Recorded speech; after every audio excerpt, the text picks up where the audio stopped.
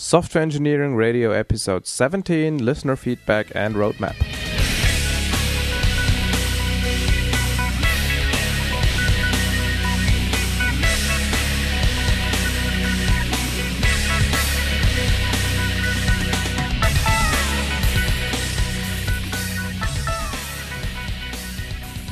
Hello everybody to this short meta episode on Software Engineering Radio.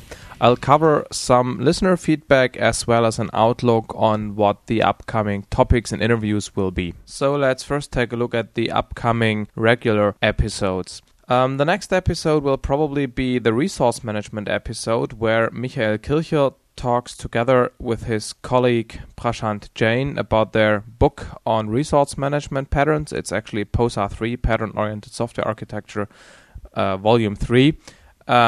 It's about things such as activation, deactivation, and lifecycle management of potentially expensive resources. After that, we'll come up with part 2 of the concurrency series. Whether we'll have a number 3 episode on concurrency depends somewhat on your feedback and on the download numbers.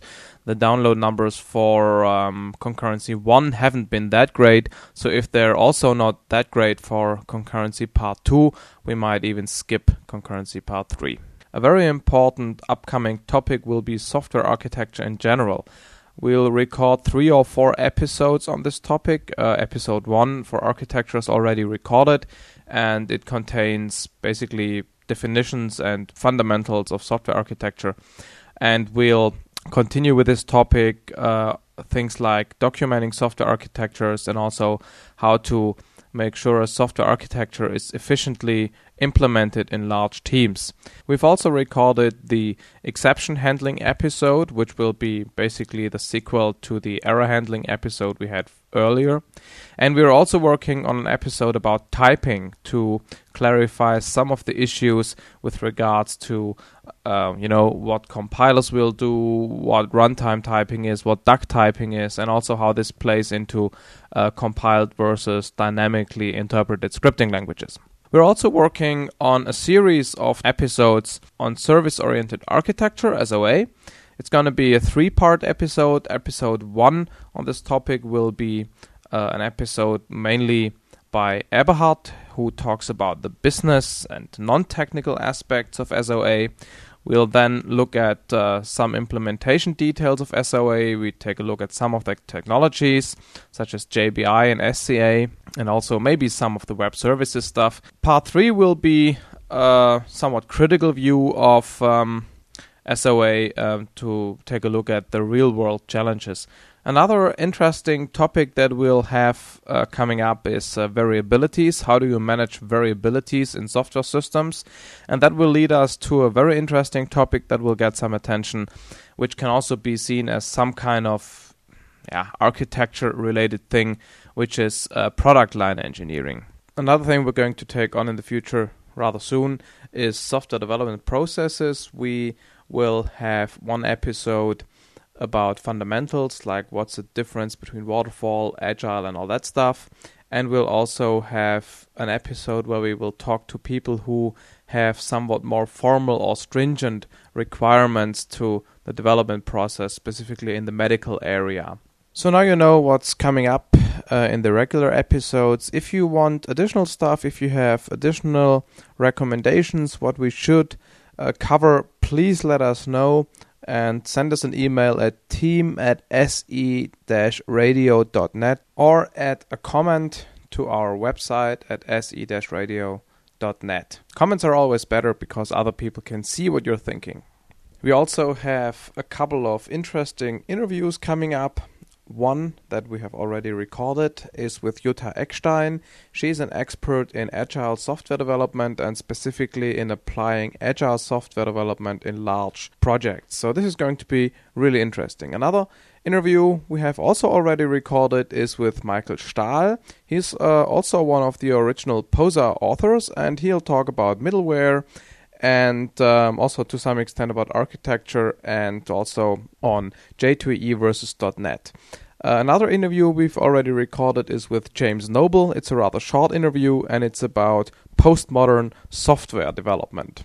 Another interview topic we're working on is we're trying to get somebody from NASA on the mic to talk to us about development of software for the International Space Station and or the Space Shuttle, to understand more about the requirements, the challenges and the limitations of software development for safety critical systems that run in hazardous environments such as in space, where you have all those radiation problems.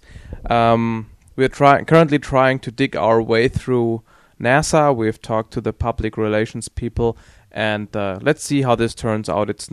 I would say it's not yet completely 100% sure that this is going to really materialize.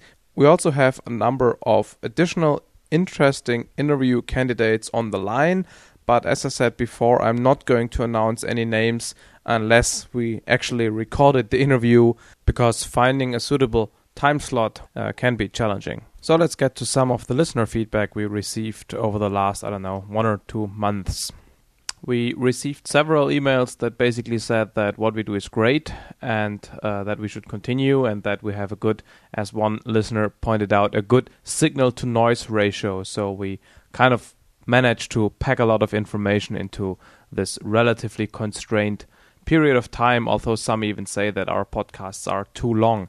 So thanks for all the positive feedback. It's really encouraging to see that people actually like what we do. We're not going to read all those emails that say that we're doing good work, because, it's very good for us and we really like those emails, and please keep sending them, or better yet, add comments to the page, to the web page, but we're not going to read them.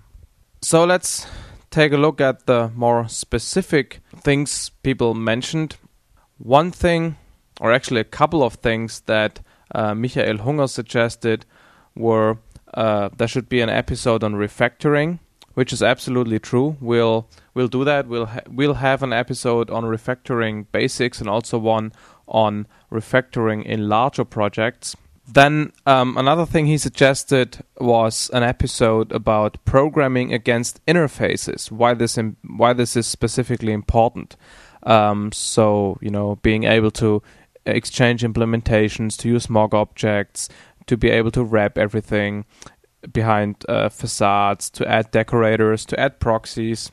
What we'll also do sometime in the future, based on a recommendation or an idea from Michael, is to come up with an episode where we recommend good books that we have read and where we think that you should read them too. So a book recommendation episode will be something that we'll probably do during summertime, when all of us don't have too much time producing real content, so we'll come up with this book recommendation thing. Another thing that Michael suggested was taking a look at things like build tools, build process, and so on.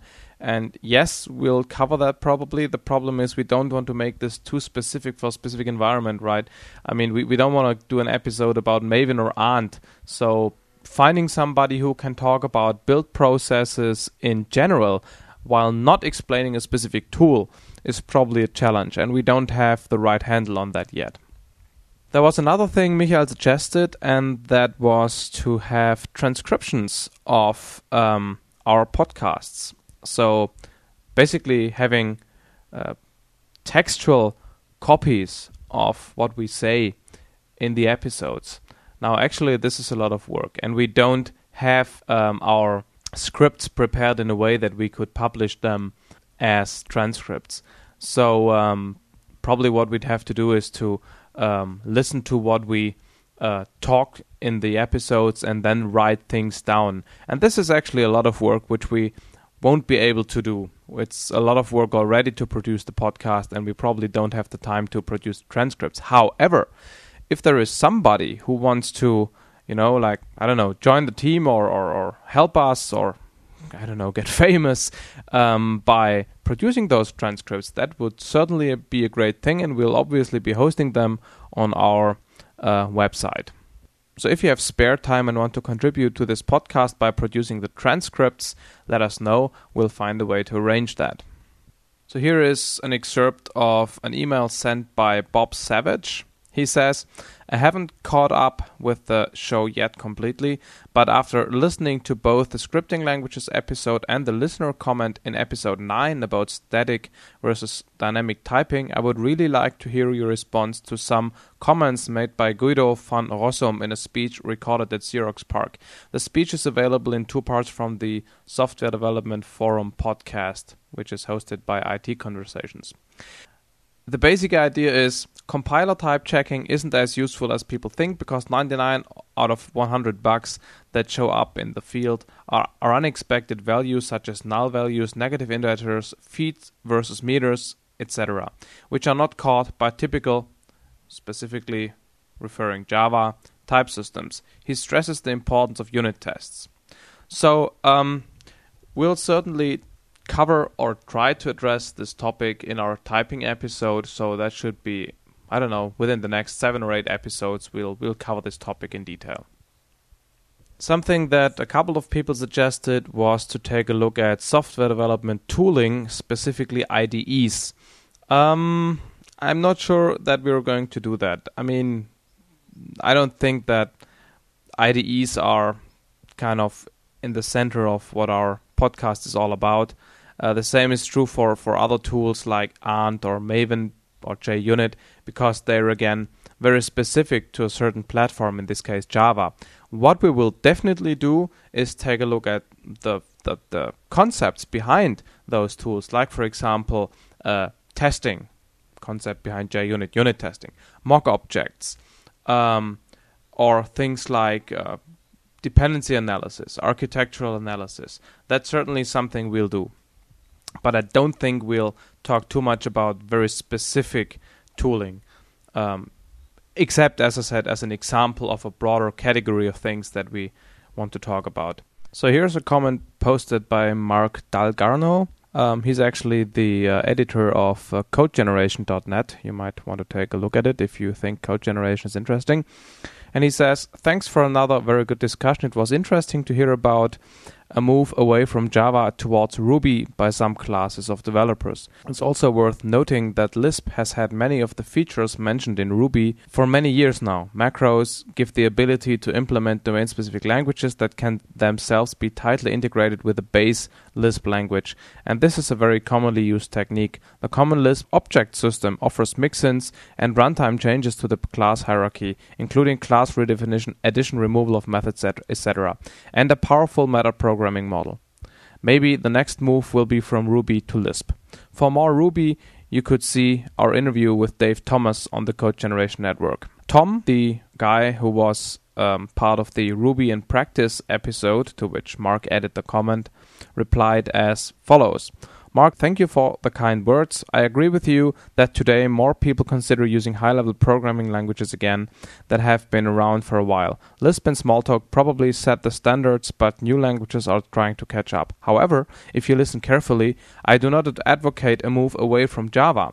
The platform is just too valuable. I rather welcome the JSR 223 and Spring's approach to incorporate scripting languages onto the Java VM. So another comment I want to add to this discussion, if you think or if you're interested in learning how Lisp and CLOS, the common Lisp object system, implement those DSL constructs, there's a book that we mentioned somewhere in the show notes before, which is called The Art of the Meta Object Protocol by Gregor Kichales and a couple of other people. And this book explains nicely all those fancy ways of creating your own DSLs. We'll also add an episode on Lisp and CLOS and meta programming sometime later, because I personally think this is a fascinating topic, although I never used it in practice. So I think this completes the listener feedback, and this also completes this quite short episode. See you or hear you next time. Thanks. Bye.